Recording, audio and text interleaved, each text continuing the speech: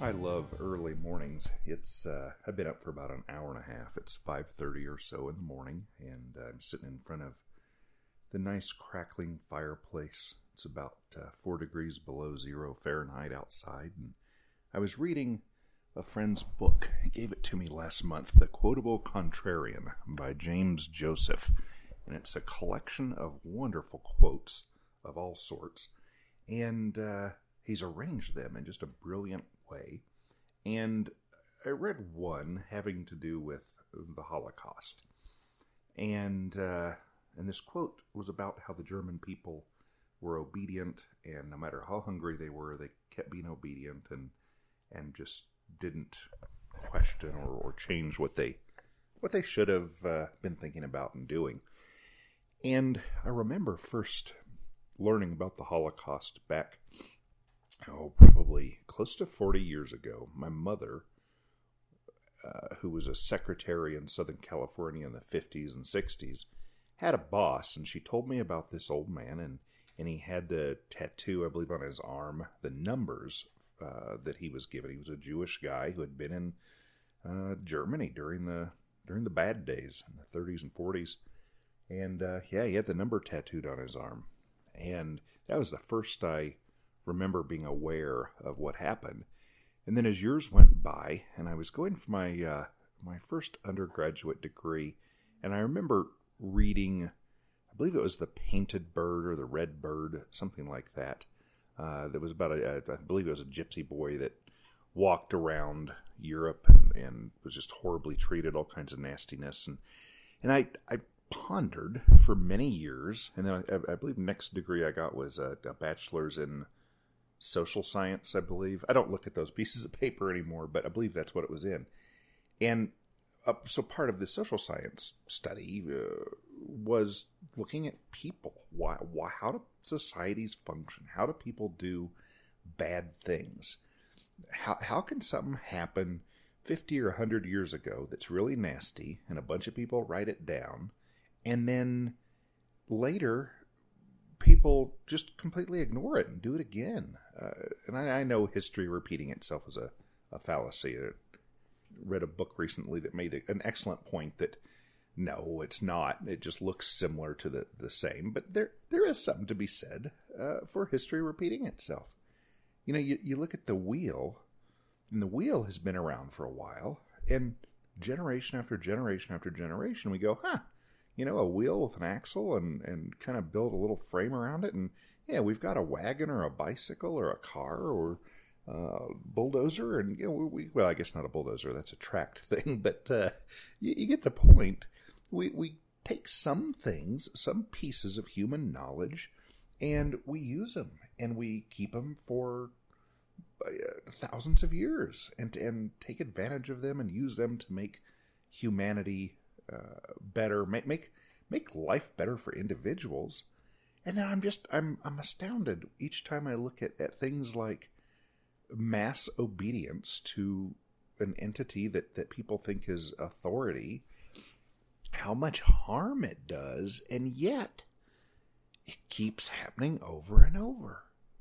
And here I am, just a couple degrees removed from some dude that had a tough time during the Holocaust. So I would be a second or third degree. He knew my mom, I knew my mom. I'm that close to the situation. And I talk to a lot of friends, and a lot of people are aware that the Holocaust happened, and that a lot of other bad things have happened. Was it 200 or 300 million people in the last century were killed by their governments? And that doesn't include war. That's just regular governments doing their thing, making democracy happen, or whatever they call it. And yet, we, the individuals of the world, we see some new, flashy, salesman-y type, snake oil salesman, say, "You see all the problems around you? Well, I'm here to fix them. Vote for me." And then we dummies, I don't vote anymore, so I won't put myself in that category, but some misinformed, misguided folks they vote again, and of course they're not. It doesn't matter who you vote for, but it matters whether or not you vote. And if you vote, then you're legitimizing the system. And the ruling class, they've got to be sitting around just incredulous. They're like, we're getting away with this again? Holy cow. How do we keep these people from catching on to what we're doing? And they're like, well, I can just imagine the conversation, well, in sales and marketing, you've got one of the big things, you've got to create scarcity. Then people will buy your product. So how do we make it look like this product is really scarce and you're very fortunate to get it? This idea of voting. And they're like, ooh, I got an idea, says old Bill in the corner of the room. He says, why don't we say that felons aren't allowed to do it? And then everybody will want to be not a felon so that they can do this vote thing. We're making it very scarce. And, ooh, how about only men and only white men? And they're like, well, we need a little bit greater participation. So let's let men do it for now. Maybe later we'll let women do it. But let's keep it only people over 18 years old. And like, gosh, how lucky are we to be able to vote, say all of the people who don't really understand the system. Like, oh, we have a right to go and choose who it is that's going to rule us. And, we're so fortunate. Like, it is such a scam. I didn't realize this for years. I was a voter. Oh my gosh, it's embarrassing. I voted for my whole adult life until 12 years ago. And I really thought, well, it matters. I get to have my voice heard, and it's better to get this person than that person. Well, once I did a little bit of reading, a little bit of study, I realized that it's what do they call it? A false dichotomy. This idea that we have a choice, that the choice matters. And I absolutely believe that there is, some power in voting in which if you get the vanilla or the French vanilla, like the voting can make it be one or the other. But the real rulers have already decided we need the next thing to be vanilla. So let's give them an option of natural vanilla, or French vanilla. And and then there are those three options, and they don't care which one of those options. They've already pre-screened. They know that they're going to get some sort of vanilla. That's what they needed, was vanilla. And so then they make all this pomp and circumstance, and we've got to make sure it's fair. We don't want to accidentally have the French vanilla get in if it really should have been the natural vanilla flavor. And everybody's just caring. You've got millions of people that are passionate, and they're crying, and they're fearful because, oh my, the vanilla got in instead of the French vanilla. Oh, what are we going to do? It's all going to be bad now. And the truth is, every kind of vanilla, it's like those old jacks when you jack up a car. You push down and it takes the car up an inch, and then as you bring the handle back up, the car goes down a quarter of an inch. And so if you weren't looking closely and you only saw it once and you didn't measure, you might even think that it's simply going up and down equally. But the truth is, it goes up an inch, down a quarter of an inch, up an inch, down a quarter of an inch. So far, we're already at an inch and a half of gain, or in the case of politics, a loss for the people. And this has been going on and on and on for thousands of years. This scam of authority, of masters, of rulers, of they say lead, but lead isn't a good word to describe something that some people force other people to do stuff. That word should be way down on the list. So they're not political leaders; they're political masters, or political rulers is a much better way to say it. And yet, millions of people still go for it. And right now, the people who live in the geographical area that the United States government has claimed, that's where I live, a big group of them voted. I'm probably over half of the humans in the country voted. I don't even know what the numbers are. If you take up every single human being that lives or spends most of their time in the United States government's jurisdiction, I don't know what percentage of all of them voted. But I've got to assume that it's half-ish, 40, 50, 60%, something like that. Because, nobody under 18 voted. None of the felons voted. None of the people, like the Mensa people, the people with really high IQs, they didn't vote. The kind of lower IQ people, well, they probably did vote because both sides want them to vote. So I'm sure they offered them ice cream or something in order to vote. And that's kind of derogatory way for me to put that. But that is really, truly not just hyperbole. That's what happens is people are promised a sweet treat in exchange for a vote. And if you can get enough of the poor, dumb people to say, well, yeah, I'll go down and take an hour or two out of my day and push a button, what am I going to get for it? Oh, you're going to give me $470 a month for years and years and years? Yeah, I'll go down and invest 1 hour in pushing a button for you. So it's exactly what it is. It's sad and it's disgusting, but that happens. So the people in this area that I live, half-ish of them went out and they voted, and the result of that vote, that election, was that a new kid, Joey Biden, is going to be the master of the area. He's going to be the new emperor. And he's bad. The other option was Donald Trump. He'd have been bad. We kind of already figured out he wasn't great. So you have two horrible options. And in some ways, one is probably better than the other. And in other ways, the other is better than the other. But they're both going to keep ratcheting that jack. And I don't know, maybe we should think about if there's a jack on the left side of the back of the car and one on the right.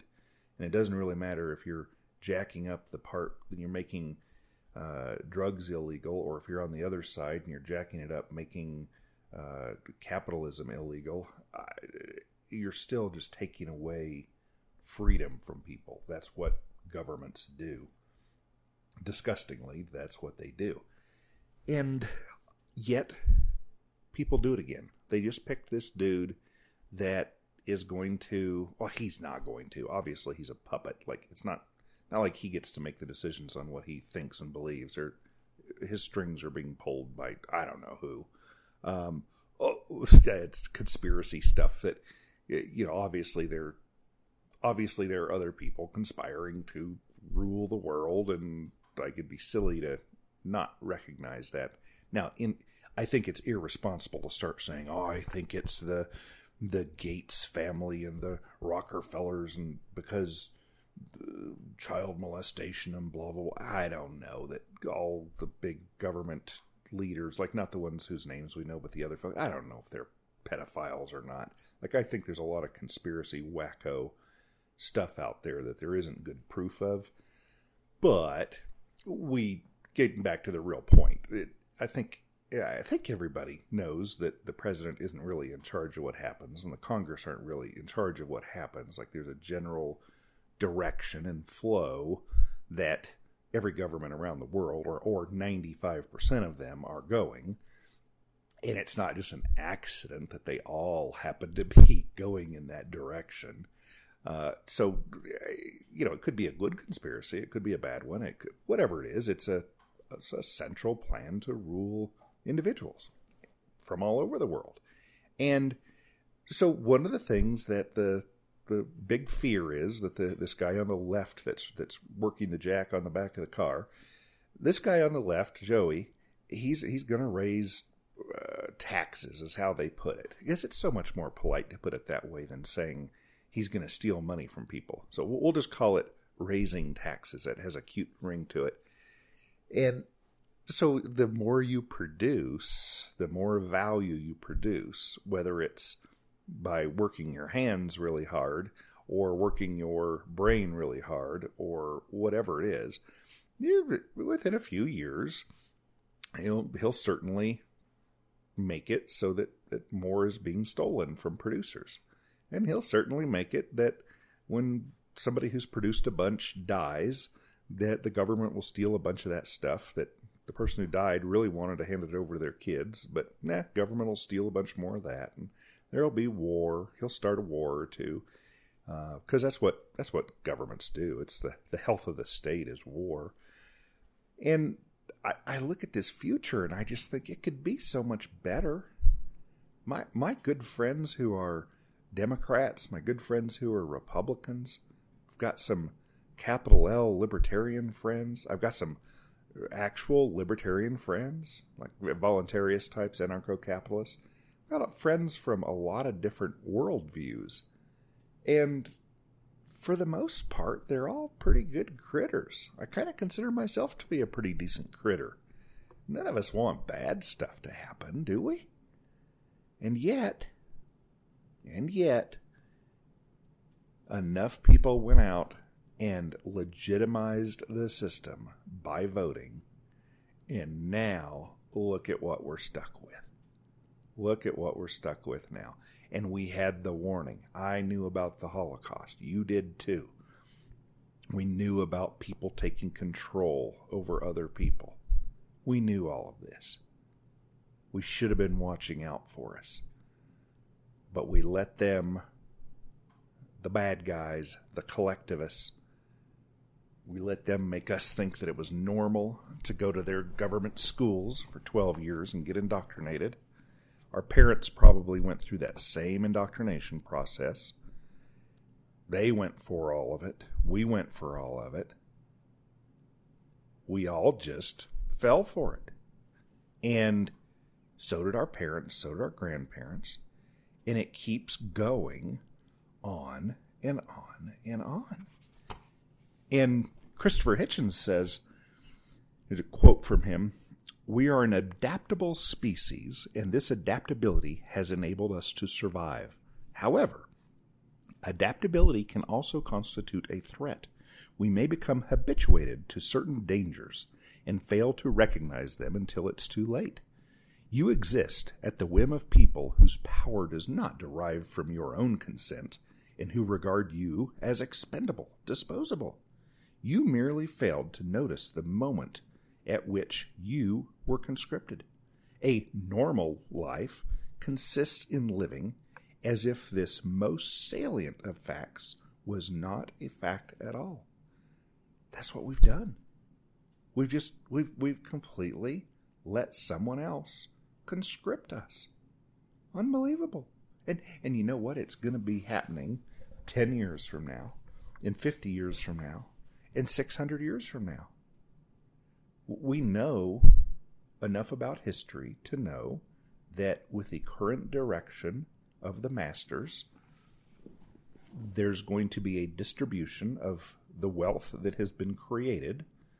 The class that has created it will now be distributed to those who are hungry, and they want to steal it one way or the other, as Will and Ariel Durant, from their wonderful book, Lessons of History, as they discuss, every generation or two or three, there's a change in power and in wealth.